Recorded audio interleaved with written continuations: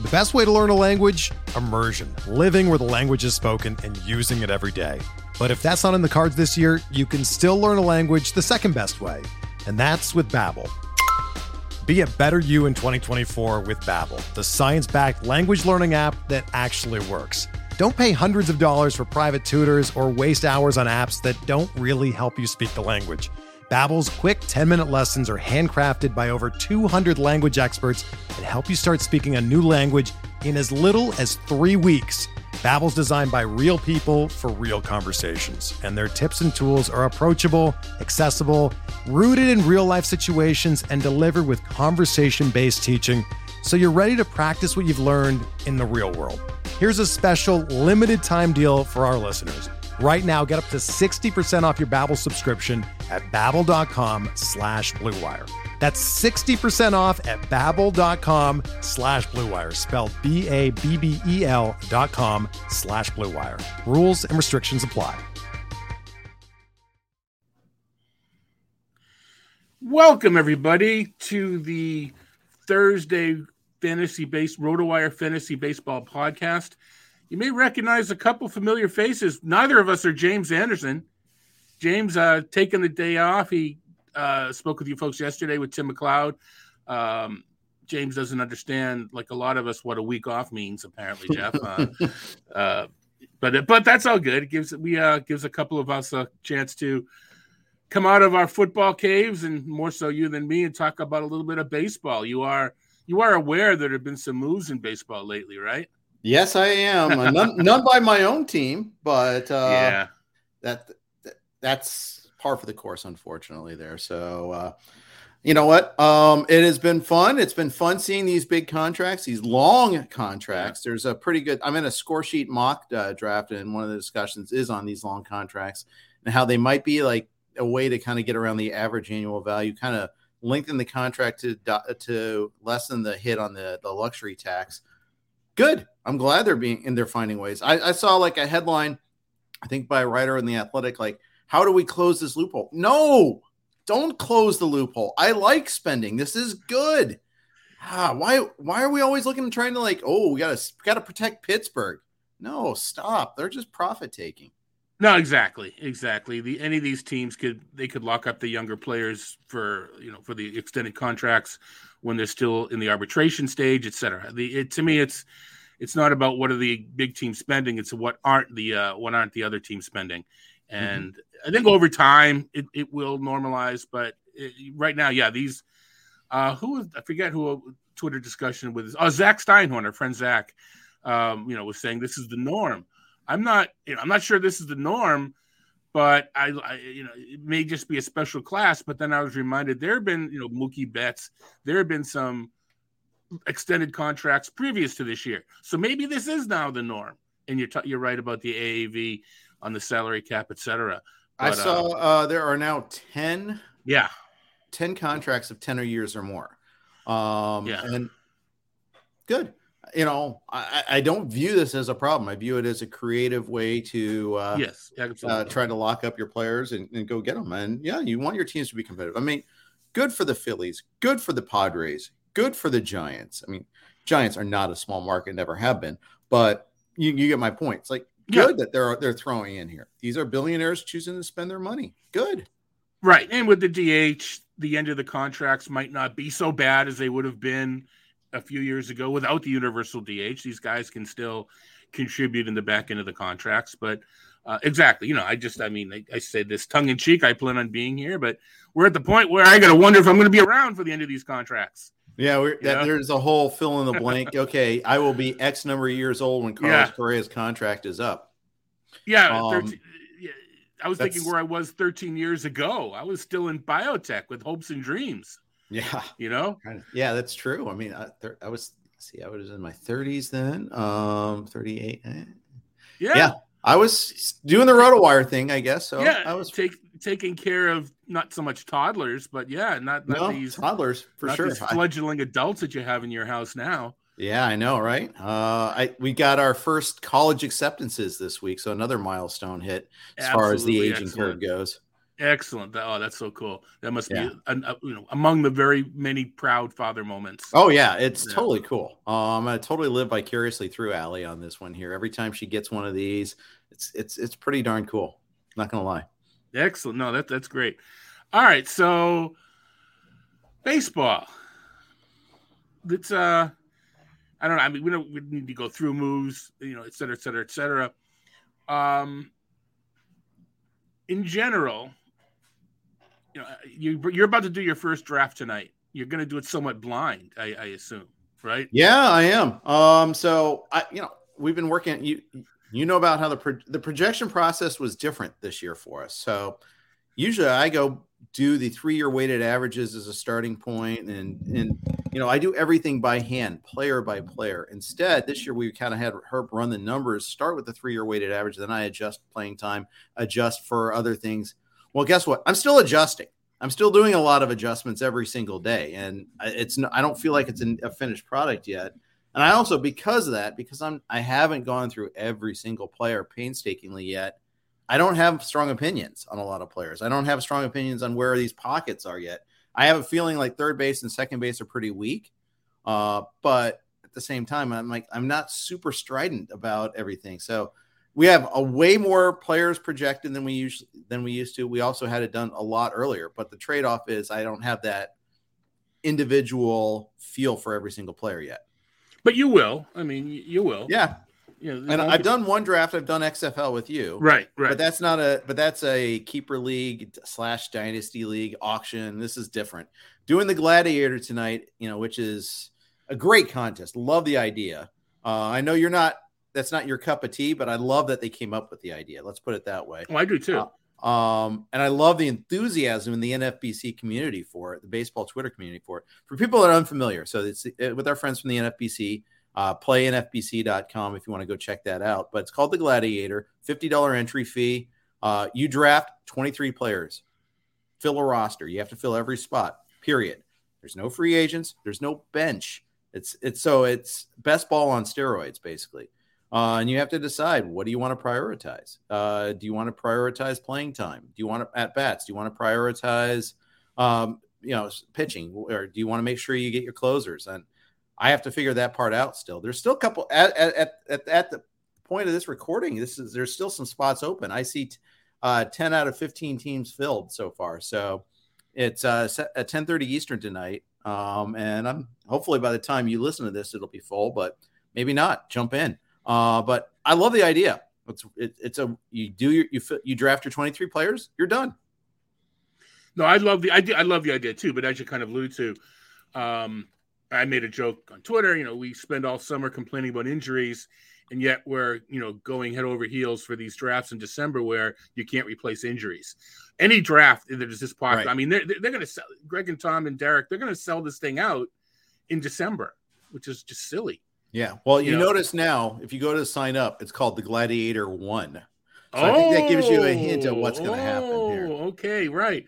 It was World War I until there was a Second World War. Well, it's like Underdog with their best ball drafts. Puppy exactly. 1, Puppy 2, all that. Right, Electric Boogaloo, all that good stuff. There we go. Now, I like the format, but I think it's more that I like the best ball more. And if I have limited funds to invest in the NFBC, they're going to get my money. Yes. It's gonna get.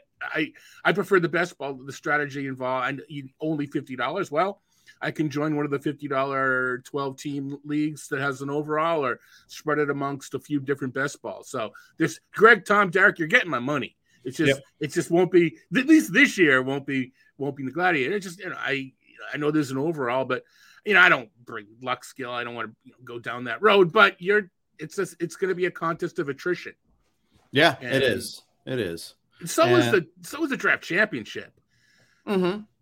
Which, by the way, isn't my best format. I did win an NFBC 50 last year, which is like a mini draft champions. Right. They're 12 teamers, not 15 teamers.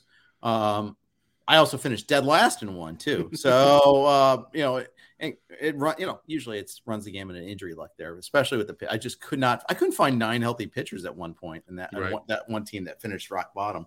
So it happens, but Yeah, it's a fun format. And one thing is it battle tests my projections, battle tests my rankings, and with my ever evolving rankings at that. Right. Now you went home on the Sunday of the first pitch Arizona, so you didn't get to catch the panel that we did about changes based upon the MLB rules, the stolen bases. I wanted to see that too. I had to miss a lot this year because I left Saturday night. I missed the home run derby. I missed the Fall Stars game. I had to miss a couple of panels just during on that Saturday. Just had football work to do. But so it goes. But yeah, tell me more about that panel. Well, we basically discussed. Let's see, it was Derek Carty, Saris, and Jason Collette. We talked about, we each took a different rule change, and we discussed how we think it's going to affect projections, rankings, etc. For the upcoming season. It's something that we can do. You go through your players individually. I use a spreadsheet, but I'm going to be honest. I'm not going to spend the next half hour waxing poetic on all the changes I made mathematically to the projections. I didn't make many. Okay. I did some numbers, and are there players that will steal more? Probably, right? I mean, but what we decided, I don't know. What we talked about was let's put there's going to be more steals, but where are they going to be distributed? We all kind of agreed there's going to be three groups. There's going to be the group that is just going to run no matter what. They don't need the extra help. They don't need the extra 4.5 inches. We'll call them the John Birdies. Then there's the group on the other end, which it doesn't matter how far close to bases are. They're just not running. We'll call those the Zolas. So in between, there's this bubble of, they can be helped. So now you may have a bubble that's this big. I may have a bubble that's, it's the size of that bubble that I think is going to be different amongst projectors and amongst drafters. And, in your gladiator, you're going to have to, make the decision. I need steals. It's a category. Do I get up, this is a format you may want to get a speedster. Sure. More so than in other draft. But I think, that's sort of, when you've done your tweaks, are you thinking about individually about jumping, this guy's got 15, he's on a team that runs, I'm going to give him 18, or are you going to wait to see how things flesh out? Right. So I have one opinion, and that is that I think the bigger deal is not the bigger bases. I think the bigger deal is the limitation on the number of throws to first base. Yep. I think that's the one that's going to really enhance the number of stolen bases. I mean, you get your 2 throws, then you have the third where it's, if you do a third, you better get him. Otherwise it's an automatic. You have lost. He gets a steal, or he gets to move a base. Are they calling that a stolen base, by the way? They're calling it a balk. They're calling it a balk. Darn it. All right. Yeah. No, we were talking now. I mean, if the, they're calling it a balk. I mean, if he throws over and you run, then it's obviously a steal. I mean, it's only going to happen, I don't know, maybe 10 times.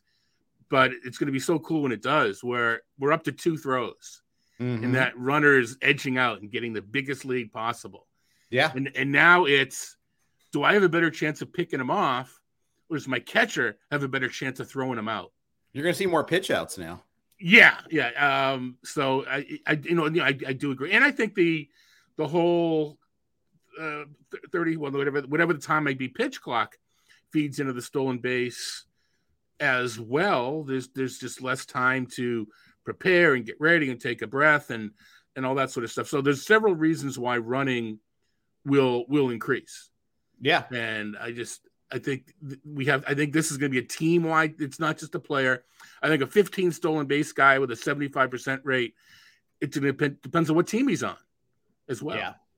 So last year there were 6 guys that had 30 or more stolen bases. How many do we have this year? Yeah, this is a popular, because there's some people that are, going up to 50. Maybe you will. I think we got it. I mean, to say double digits is pretty straightforward. I think if the over under is like 17, I would have to think about it. I'm not, without checking my own numbers. 30 steals is still a bit. And I don't think 20 is unreasonable. Yeah. I mean, I think it's going to be interesting because I think it's going to help players disproportionately, much like Coors Field doesn't make a bad hitter good, but it makes a good hitter great. That's the thing. This rule isn't going to make Albert Pujols any faster. Right. He's not, but it's really going to help Trey Turner, who was 27 for 30 last year. He's really going to benefit from that. And you get the point. Like, it's not going to make your 5 stolen base guy a 15 stolen base guy, but it might make a 25 stolen base guy a 35 one. I think. Right. Well, or 15 or 25. Mm-hmm. That I think that's kind of in that range. It depends on where you get your 15 stolen bases. Are you, picking and choosing? Are you like Aaron Judge? It's just one of those years where, I'm sure you've noticed anecdotally where when things are going right, you're also running. Yeah, because it's a mindset. Yeah, and you're on base more. Right. You're feeling good. You're healthy. Yeah. There's a certain few players. Paul Goldschmidt used to be that way, where he would run even more in the years that he was hitting better, but back in the day, if you will. But so I think the whole stolen base thing is going to be interesting. I think this is one where people are going to have to just kind of inject their own feelings. Now, the major repercussion of this panel was, and our friend Jeff Zimmerman kind of pushed it, has been pushing it, is, Jeff to the projectors is, you know what? I don't care what you're doing. Just tell me what you're doing so I know what you're doing and I can adjust. Yeah. And I like that, because that was my feeling as well. We are paid to give our opinions. Yeah. So we if we feel a guy's going to steal more or less, we need to show it. But I think that we don't need to be flashy. I think if we're just conservative and let people know it and let them make the adjustments higher or lower, I think that's the best approach. Mm-hmm. Yeah. And that also speaks towards, don't get so married to a projection. It's just a starting point. Yeah. Although it's funny, it's our job to, the projection fuels the rankings often. I mean, maybe you start rankings first and then project accordingly, maybe do projections and then that spits out your rankings. Your process may differ. I think both have some merit to it there.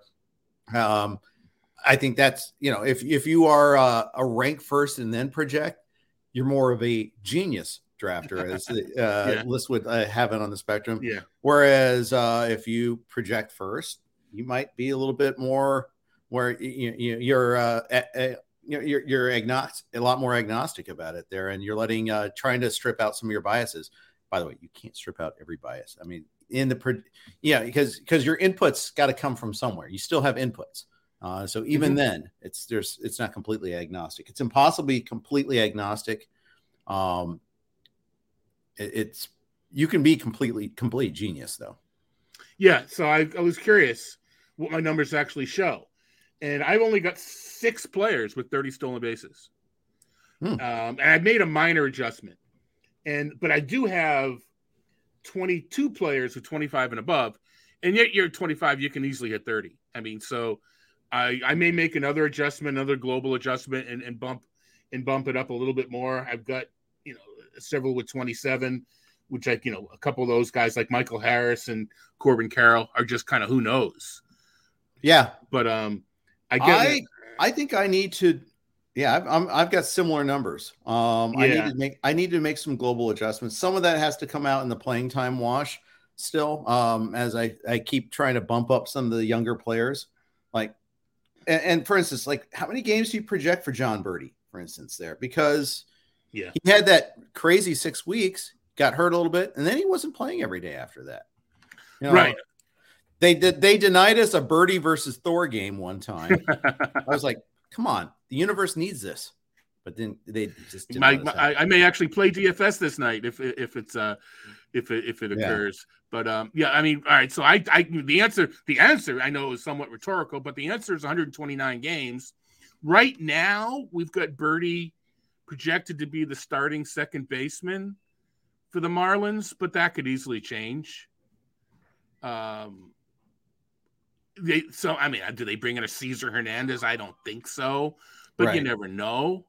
What do they get in a Brian De La Cruz trade? We don't know there. So I think Birdie will play. He's got enough spots where he'll play. But I do think he's a guy that if you draft in a mixed league, you're selectively putting him in and out of your lineup. Yeah, that's right. That's definitely true. Sorry, I got distracted because I saw Garrett Mitchell with a very aggressive stolen base projection, including success rate, very aggressive. So I need to. That's a little. I'm a verbal note on the podcast. I'm going to adjust Garrett Mitchell's projection a little bit there. He is not going to go 39 for 39 on the base pass. I can project it. I can predict that successfully. You don't need to be distracted to figure that out. I mean, on the Marlins a little bit. I can tell, folks, that we don't exactly have an outline we're following. I'm a Jazz Chisholm fan this year, which is sort of unlike the type of players I usually latch onto. But looking under the hood and opportunity and those sorts of things, when I do start to take risks, Chisholm is going to be high on my list. Yeah. Tell me why. Tell me more. Tell me why. I love the skills. The injury situation appeared to be more fluke than something to be concerned about. And we're numbers guys, blah, blah, blah. I like the swag. I like the want to. I like that aspect of his game, and I think it plays well in Miami and maybe even better without Don Mattingly at the helm.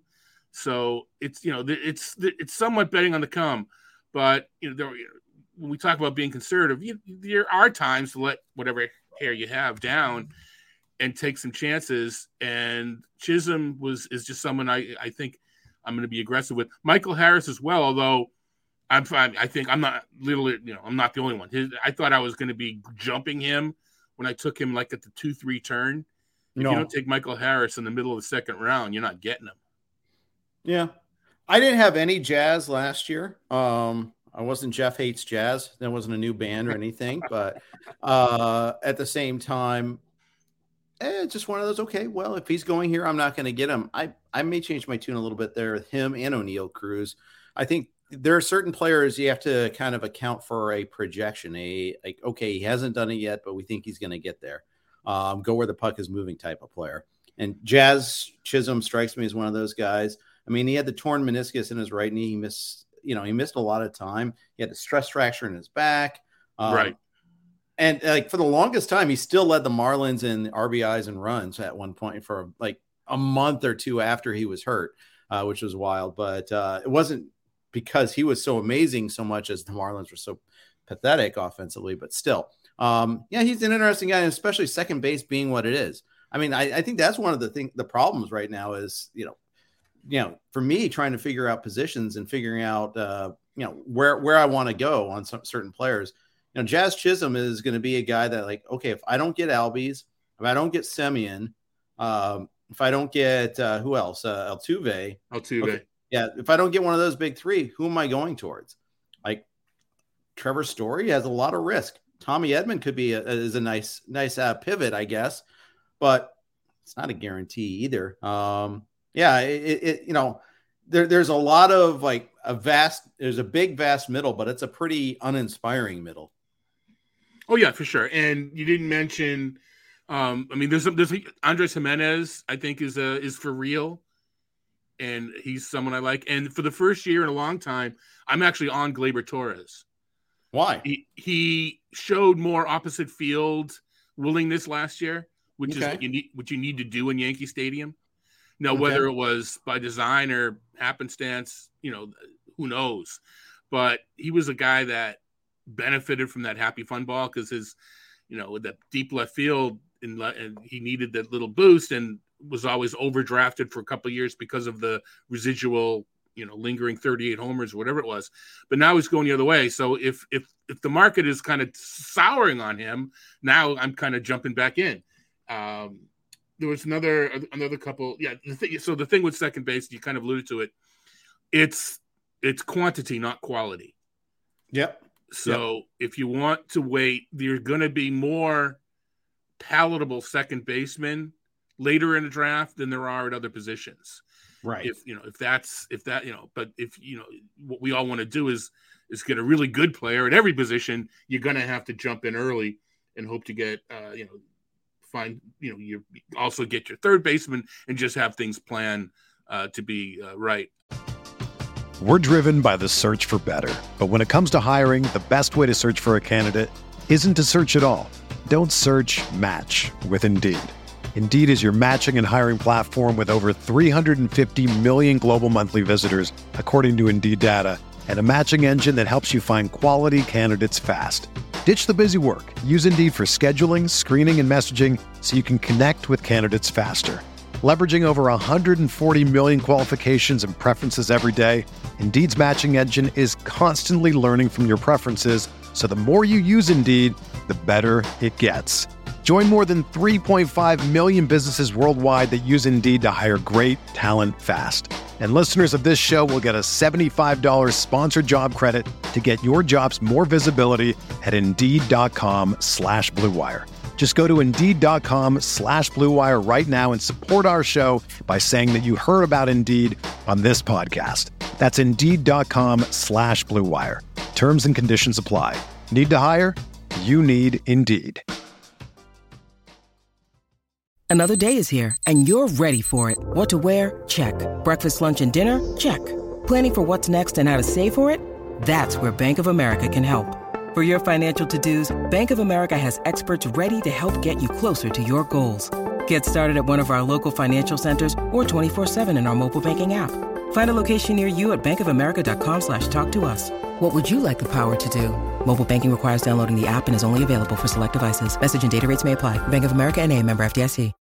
When you need mealtime inspiration, it's worth shopping Kroger, where you'll find over 30,000 mouth-watering choices that excite your inner foodie. And no matter what tasty choice you make, you'll enjoy our everyday low prices, plus extra ways to save, like digital coupons worth over $600 each week. You can also save up to $1 off per gallon at the pump with fuel points. More savings and more inspiring flavors make shopping Kroger worth it every time. Kroger, fresh for everyone. Fuel restrictions apply. Now, everybody sees the field differently, but if you read through Twitter, once you get past the really good supply of third basemen, it does become a wasteland. If I don't know if you're planning on getting your third baseman early tonight in the Gladiator, you one and done, or if you say, third base will be the position I push, and. Yeah, I see. I got the ADP up right now for all NFBC drafts so far. And, obviously you got Ramirez, Witt, Machado, Devers, Riley, and then even Arenado. And then there's a pretty ... to Bregman and Henderson. Henderson, by the way, third base only this year, not shortstop eligible. Fun thing to learn. It's little things like that, just knowing the draft pool. And then a big drop down to Suarez, who I'd be fine with if I'm looking to just, it depends on what I'm looking for at that spot. But yeah, there's like, Max Muncy, Cabrian Hayes, there's some guys that are projectable, but yeah, you're right. There's a lot of 150 to 300 guys, but not too many after 40. There's that top six, and then there's like two guys in between 40 and 150. So that's a very interesting little teardrop there. You usually don't have the tiers so well defined. Right. I think on Twitter I posted a picture of someone dangling from a cliff, and I said, this is a live look at someone who didn't take an early third baseman. Because that's it. Now you mentioned Gunnar Henderson. I'm also on. I don't know what it is this year. Maybe it's talking to DVR, Derek Van Riper, in the draft that we do together, and he's more of an aggressive guy on these younger players. But I'm all over Gunnar Henderson again. Not again, but this year I drafted him like in the third round of a recent 15-team draft, which I was kind of chastised for. You could have waited. Maybe, but this is a different. It's not an NFBC league. Okay. It's a take them. It's a take them when you need to take them league. Okay. And half of the people may or may not subscribe to my site, so I really need to take them earlier, or I'm never going to see them because they're right. And I love that. And I'm not complaining. I love that challenge. It's a league that our friend Perry Van Hook runs. It's a league where you get to make moves on Monday and Friday for pitchers and hitters. Okay, cool. So Shohei Ohtani was number 1. Okay, I like it. Yeah, because that makes sense because you get his start and then you get his at bats the other time, and especially if he's like a Sunday pitcher, that's even better. That's perfect. Yeah, and I had the number 2 pick, and Ohtani. I would have, I have Trey Turner, which I'm not complaining about, but yeah, he would have. To me, you're drafting the pitcher wherever you rank the Ohtani the pitcher, and then you're getting half of his batting stats. Does that make him number 1? I think you can argue that there's still players that are higher, but he's definitely in the consideration. Whereas the NFBC, I think you have to rank him as the hitter. And I don't think you add any. I think like it's a tiebreaker that he can also pitch.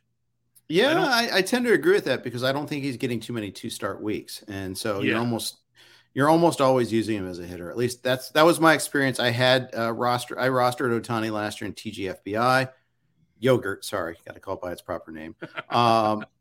And I don't think I used him as a pitcher once. Now that might be a manager failure, but nonetheless, I always was on the mindset that I need him as a hitter, and my pitching was better than my hitting in that league. So that also has something to do with it there too. I would love to see the NFBC and every other league do this, that we should be able to use Ohtani as the Angels use him. I mean, you should get the bet. He's a unicorn player. Our programming skills in the industry are such, you can do it on Ottoneu. I mean, I guess maybe not daily moves, but do the Monday. You should be able to do like your league does, where you get the Monday, Friday thing and you can use them either way, because he's really, truly that valuable. If we're trying to capture how valuable he is to the Angels, we should be able to do that. I think it's a tiny little complaint I have, but I think we should get I want the fairy tale. I want it all with him. So you don't think he should get hitting and pitching at the same time, but you think you should be able to move. Yeah, I would love to be able to get hitting and pitching at the same time, to be honest. I think, yes, you should, because the Angels are. Why shouldn't we? Not that we've had this argument in the NFL and the XFL for the past X number of years. It's been a huge argument there. I don't know. I think the fantasy's set up a little differently. I think there are 2 players, and I don't want him to get the stats at the same time, because I do think that fantasy is set up with rosters that there is a separate hitter and there is a separate pitcher, and then it's just a matter of how you want to have the player be represented on your roster. But it's the debate's not going away. As long as Ohtani continues to perform out of this world in both spots, and the debate isn't going well. Again, in the XFL, we've had it for so many years. I think we probably put it to bed at least for a little while. But the longer he continues to do what he's doing, it's definitely something to think about. And man, it is so special. It's just such a special. I mean, and if he could do it, does break valuation systems for sure. But so did Tiger Woods. So did yeah. If he's truly that special, let's make him. Let's value him as if he's that special. That's my argument. Now, I have a lot easier time doing it in an auction where you're going to need to pay commensurate. In a draft, you're locked. That number 1 pick, it's if you make it to be auction earnings, it's still $45 regardless of what the player's doing, or if you know what I mean. It's just, you're not paying a premium in a draft. Being the number 1 pick, whereas in an auction, price, the bidding's going to go a lot higher if Ohtani is eligible to be. Yeah, I'd love to see what it really lands on. Is it 50, 60, 70? Yeah, exactly. We just don't know because literally 2 players taking up 1 roster spot at that point. All right, let's see what else. What else can we? Where else can we swerve when we're kind of riff-raffing here? Aaron Judge. I kind of wrote about this in one of the recent Todd's takes. I forget if I did 2 of them on the different roster moves. He's kind of fascinating. Yeah. In that there's just so. I mean, for such a play, Aaron Judge. How can it be so fascinating? there's going to be gravity on his 62 homers, right? You're not projecting 62 again. Right. But now we've got the whole, I hate to go in this direction, but it's out there. The whole Goldilocks ball scenario. Do we buy into that? I'm sure you, helping us win our football leagues, you probably checked out those articles about with Merrick I only Wills. briefly did because of the reason you cite. I mean, because I'm so busy, but it happened during the winter meetings too. So there was 8,000 other baseball stories at the time. I mean, the timing of that story coming out probably didn't do it. I mean, it probably could have gotten a little bit more traction had it been not competing with these mega contracts. But I don't put anything past MLB. So I think it's plausible that this is what really happened. Dr. Wills has done great work on the ball before. So I find it credible. Let's put it that way. Whether that affects him this year, how it affects Judge this year. Yeah, it's an issue. I mean, it's also first year of a massive contract. He bet on himself. He probably played through some stuff. Maybe he did certain things, he did more to make sure he was on the field. Can he maintain at that level? Probably not. I think it's more likely than not that there's some backsliding this year anyhow. So I'd probably put him more around like 50, which is certainly nothing. And I think he runs less. I think that's one of the concessions I would make. Yeah. Right now. So for those that aren't aware, they're calling it the Goldilocks ball because what Dr. Wills discovered was there were 3 different baseballs deployed by MLB. Mm-hmm. There was the jumpy ball from sort of previous batches. There was the deadened ball that we thought was what they were going to use. Then there was this in-between ball, which is, just right, which is why they're calling it the Goldilocks ball. Mm-hmm. The porridge is just right. And it was mostly used on the certified baseballs that they were using for Aaron Judge to, if it goes in the stand so the person knows they can sell it, et cetera. They were stamping all of his balls. But they all happened to be this middle baseball. So it wasn't the jumpy one. It wasn't the 2019 rabbit ball. But it was, it flew further than the baseball that most everybody else was using. So you're right. You said credible. I think, plausible is another word. I think it's plausible that MLB could do this. I don't.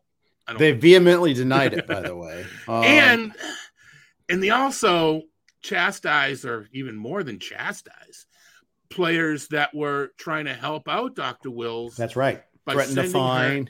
Austin Slater by supplying some ball. She put out a cattle call.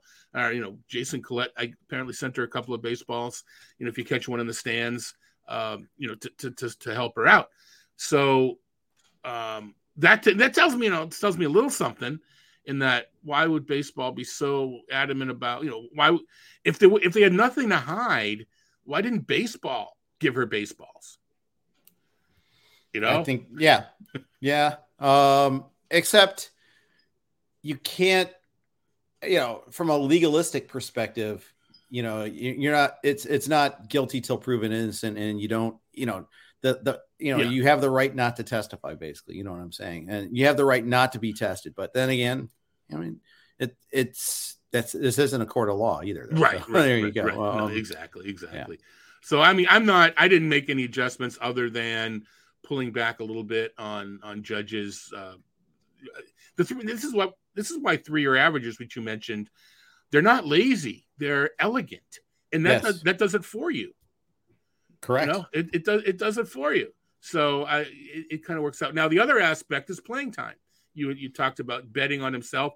To me, he didn't bet on his skills. To me, he bet on his playing time, and he won that bet 350 million times over, whatever the number was.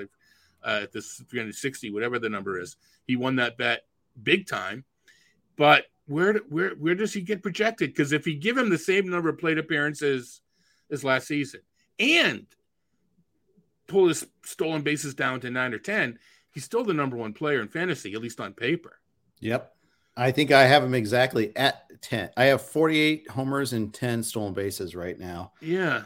I might downgrade the stolen bases a couple because I think that's the one thing I think that falls back. I think there'll be some preservation. I think that wasn't necessarily here last year. What do you have in plate appearances?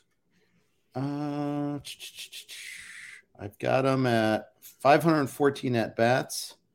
I don't have plate appearances displayed right now on this page. Well, but 100 walks brings him to 614. So it sounds like you're even lower than he was the previous year when he had like 140 games. So yeah. Right. So the previous season he had around 630 or 640 plate appearances.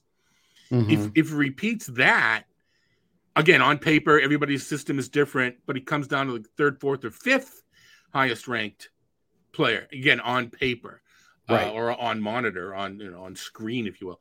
So the difference between, someone's going to say, first, third, fifth, it's, if you want him, take him. The difference in the first round, we're talking places.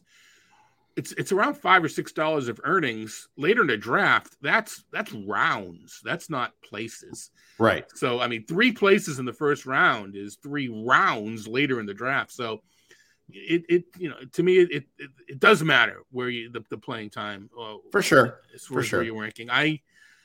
He's not number one. To me, it's one of those things where, again, kind of throwing projections aside, it's more of a feel thing. It's more of in a draft. It's kind of like, when you're on the clock, whether it be 3, 4, 5, 6, it's not going to be he's my number one player. It's going to be, you know what, this is the time, right? You know what I mean? It's like, all right, based upon who's still on the board, who's been taken, what I can get, now is the time to take. It's not number 3 with me, I don't think, but right. I have to start thinking about it at 5. Yeah. By the way, friend of the podcast, Paul Spohr, just jumped into the Gladiator draft that I'm doing tonight. So just got even more loaded. People that aren't doing football also. So I'm so dead money here. I told people I'm selling it as a 14-team league right now. Not just because we're on deadline for the next set of outlooks. You don't have to worry about me jumping in tonight. All right, good. But when we talk about draft champions later and cut lines, that's a different story. But even if I didn't have to do, my wrap up, the next set of outlooks is going to be on the site, and gratuitous plug in the next couple of days, which I've got my next set we're going through right now. So all right, so we got Aaron Judge covered. What were some of the interesting pitchers, and what can we go over there as far as Burns is still going to be number 1. Cole is probably still. Burns is the only pitcher, by the way, that's been drafted first overall so far in the NFBC. Now there are 7 players: Judge, Ramirez, Acuna, Julio, Trey Turner, obviously. Shohei, I guess you could say, is a pitcher that's been drafted first overall, but purely as a pitcher, and then Burns, but Burns is on average going 16th. So there's a bigger, he's the outlier there, if you will. Cole hasn't gone first overall this year yet. And I thought, to me, Cole is still the safest pitcher out there.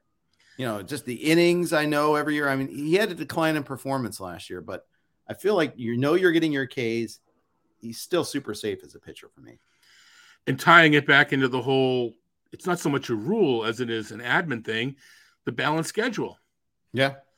He has to be helped by that. Now, I'll probably put it up over the weekend. I kind of mentioned earlier that I'm not making sort of groundswell changes. I did a little work on balanced schedule and what the opponent WOBA would be, what the opponent strikeout would be. Had last year's schedule been the same, the balanced. Yes, there's a difference, but a lot of it comes out in round off. And what I mean by that is, sure, the pitcher would give up fewer runs or fewer homers, but if it would be like 16.2 and 16.9, where one's 16, the other 17, but depending upon where that round off is, it might not even show in our projections. So let me ask you this about the balanced schedule. Yeah. If we're doing away with a weighted divisional schedule, shouldn't we just do away with divisions entirely? You still play more within your division. Yeah, more, but not like, 14, not disparate. I've always argued I prefer to have a division-free setup, just 2 leagues, and then take the best 6 teams. Cause I still think there's like, it's just grouping really. I mean, you can play teams more often than geographically, but I think it's I think there's still like the Cardinals have a huge advantage by being in the NL Central, for instance, playing 3 teams that don't care. And then the Brewers who are trying to figure out if they care. Cubs kind of sort of care, but they don't really. The thing is, it's a huge, huge advantage, not only just in getting to play these teams more often, but then being compared to them and, having a seed and winning a division. Now, granted, he still lost in the first round of the playoffs to the Phillies, but they got there. They got home games. I mean, in some years that's pretty big. Same thing with Cleveland, actually, in the AL Central. If you're the biggest fish in a small lake, why should you why do you get the added advantages that these bigger lake teams don't get?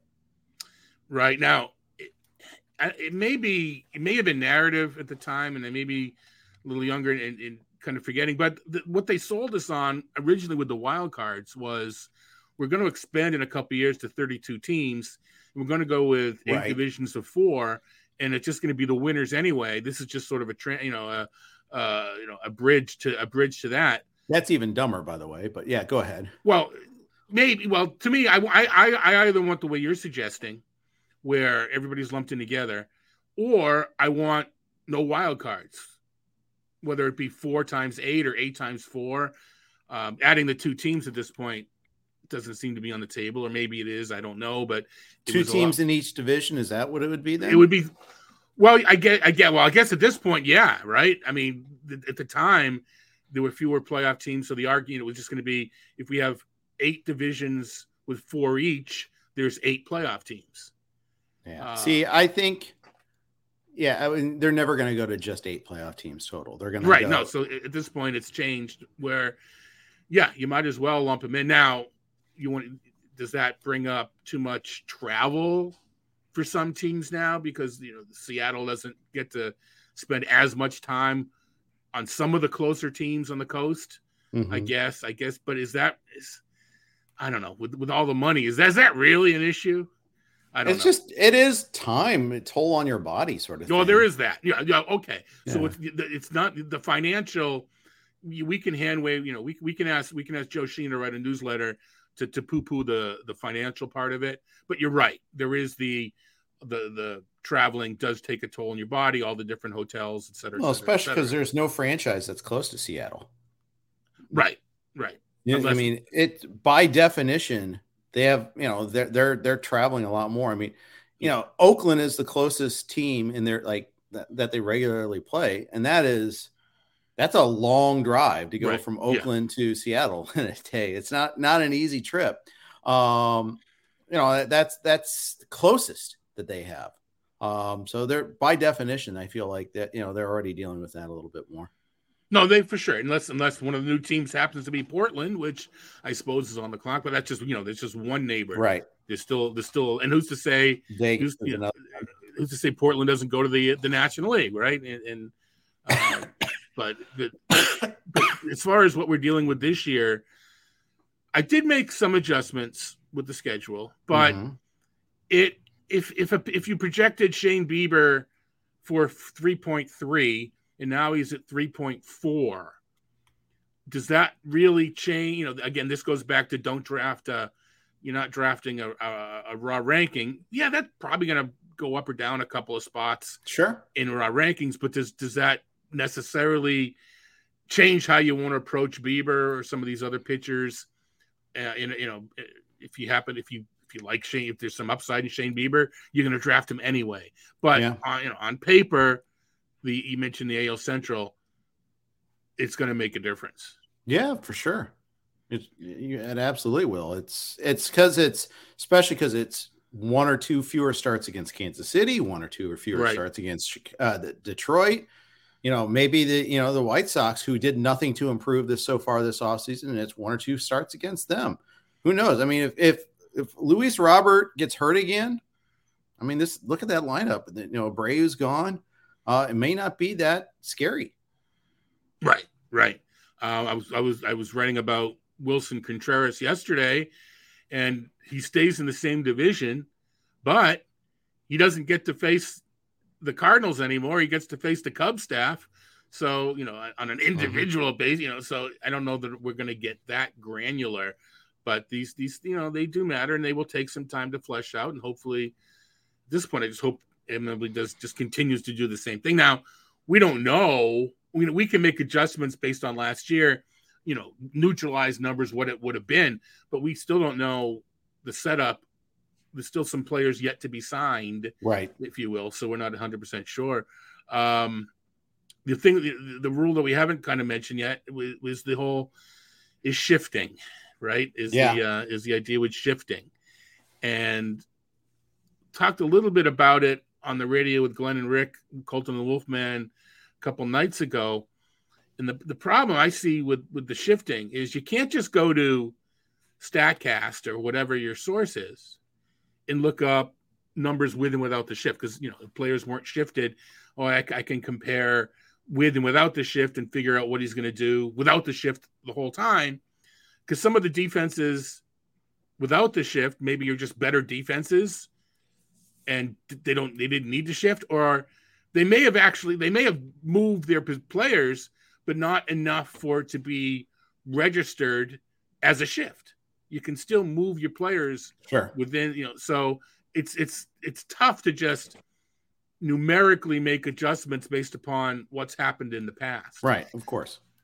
But that's what some are doing. I mean, I promise you, we're both going to see articles all winter long about these 10 players are going to improve the most because of what they did, based upon their numbers. And we don't know. We don't know what the defense would have been. We don't know the pitcher's approach, and we don't know the batter's approach. All these things are true. It's not to mention, here we go. Even if there's just so much variance when a round ball hits a round bat. Yep. So, yeah, it's. I mean, I'm gonna make what I've decided to do with the shifting. I haven't done this yet with my numbers. I'm gonna look at the outliers. I mean, there have to be some players, Anthony Rizzo, Joey Gallo, that are gonna be positively influenced, and I think that their numbers need to be adjusted. Left-handed pull hitters, basically. Yeah, I think that's basically your starting point there. You can, one thing you can do is you can look at you can find pull percentages, you can look at spray charts, things like that. That will help. That'll get you part of the way there. Right. And I think then it's still more of a subjective than objective adjustment. Mm-hmm. And just like the other ones, I'm going to let people know this is what I did. This is who I did it to. If you're of the mind where this particular player is going to be helped more than I'm giving him the help, it's your team, your call. Draft him earlier, pay another buck or two or three. This is what I did. Your team, your call. But in the thing, we're not going to know for several years. It's not okay. This time next year, we're going to be talking about this set of players was helped. We're not going to know for a few. Just like park factors take time to flesh out, we're not going to know. Yeah, there are too many variables. As a I say former scientist. I think I'm still a scientist at heart. Yeah, of course. You want to, when you do an experiment, you keep all these things constant and you change one thing. Mm-hmm. That's not what's happening. You can't isolate like that in baseball. Yeah, nope. We've talked about a million things that are going on already, a million that we don't know about, that we don't know about yet. So, all this it's a complex system, as Liz likes to say. Yes, there we go. All this to me points again. I've said it 4 times. It's against my brand, but it's points towards drafting is more than ranking and taking one off the top, and that's something I need to get better at. I know it's a deficiency in my game. It's tough that I spent all this time with the numbers, dreaming Excel, and then doing what Excel doesn't tell me to do during a draft. I have to get better at taking my own advice. Indeed. It's just, the other thing about the shift is I think it's, again, take some time, but kind of folding in everything else we've talked about. I think we could go back to having more athletic players up the middle, mm-hmm. which could feed more into the stolen base. That whole again, it's not going to happen overnight, but I think that we can. I think we're eventually going to see some of that. A guy like Brandon Lau, who is a good defender when he's put in the right spots, but maybe isn't athletic enough to play as well as he does now. I think players like that may be replaced by the more athletic, like the olden days, the athletic second baseman. Yeah, that's one thing about all these changes. MLB's goal isn't to increase offense necessarily; it's to have more motion in the game, have more action. Now, the problem is they've done nothing about the strike zone, and that's the biggest inhibitor of action. The battle for the strike zone, how that strikeouts way up, walks up, all that. Yeah. That part hasn't been addressed yet, and until it does, we're still going to have these issues here: the lack of balls in play, the lack of singles and doubles and triples. I mean, I think that's what MLB wants, and more stolen bases, more. That's why they banned the shift. That's all that, but. The pitchers are different now than they were. You play Cardinals style baseball. It's you're just going to get a lot of outs because you can't make as much contact as you used to. Right, and the one we haven't talked about yet is the pitch clock. There is a chance that the pitch clock feeds into the the pitchers. Maybe they don't get the same rest between pitches, can't throw with the same force. So that might be part of it, other than speeding up the game. Might also lead to more injuries too. And it's going to lead to. I don't want to use shenanigans. May not be the right word, but you're right now. You're seeing some catchers kind of not in the minor leagues. Kind of doodle with the ball, kind of lob it back really slow. Mm-hmm. We saw it in the Arizona Fall League. Yeah, were you at the game where the delayed steal extravaganza? The pitcher would because it doesn't start until the pitcher receives the ball. So if the catcher loops the ball back to the pitcher, it adds a little bit more rest time. But there were there was a team that was taking advantage of that and doing delayed steals on those. Funny. On those, I did not see that. That's pretty awesome. Oh yeah. It also might lead to some latent Mackey Sasserism too. There, all of a sudden you can't throw it. You can't throw a normal throw because you've been looping it so much. I don't know. It's kind of funny. Yeah, Major League, you have to start reading the lingerie magazine to yourself to get the throwback.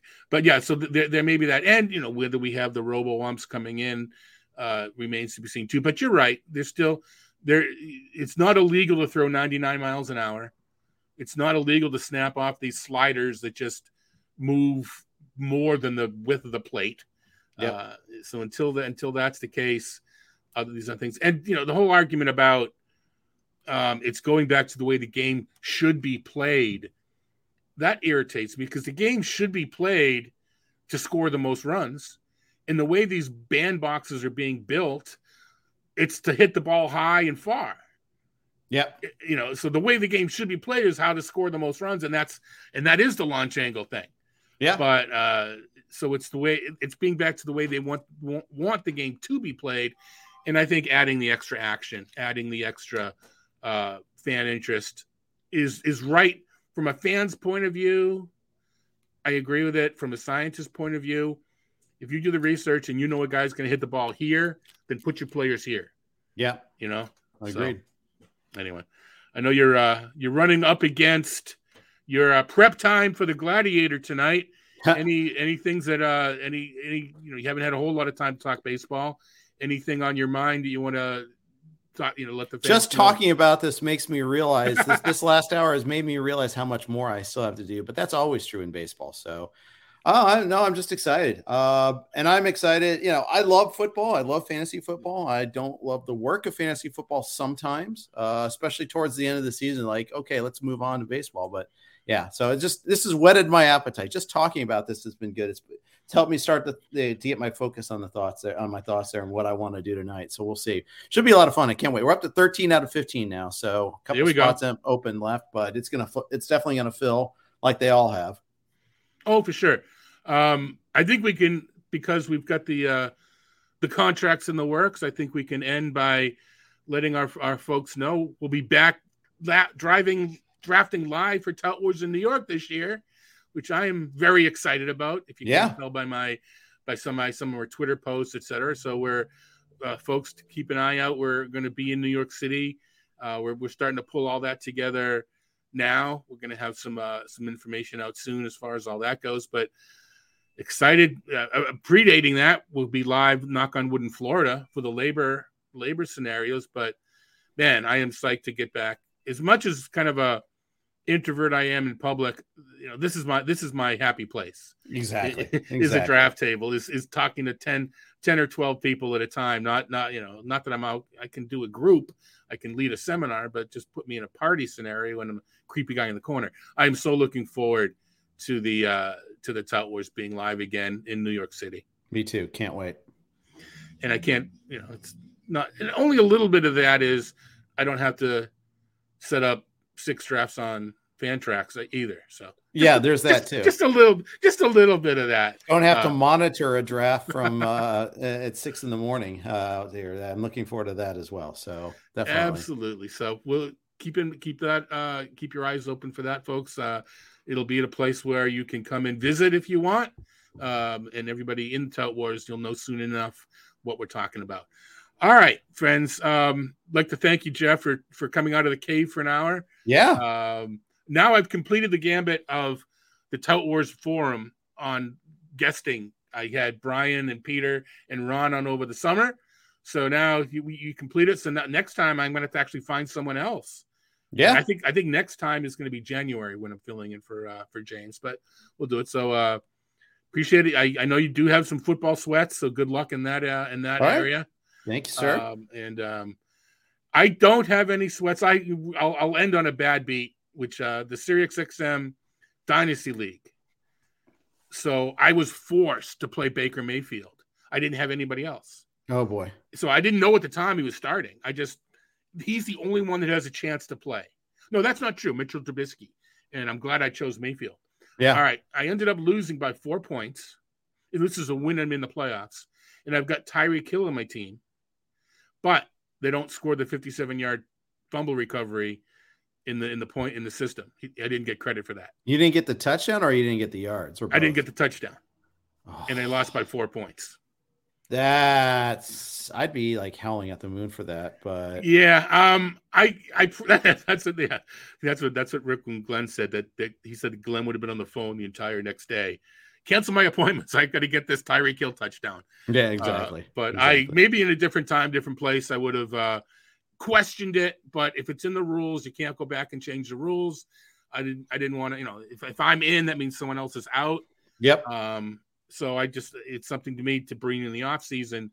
But yeah, that was my bad beat, and that I can't brag about winning because I played Baker Mayfield. Yeah, true that. Which I'm not so sure that's something to brag about. No. But anyway, all right, Jeff. Thanks. All right. Thanks, everybody. James will be back next week for the regular for the regular Thursday podcast.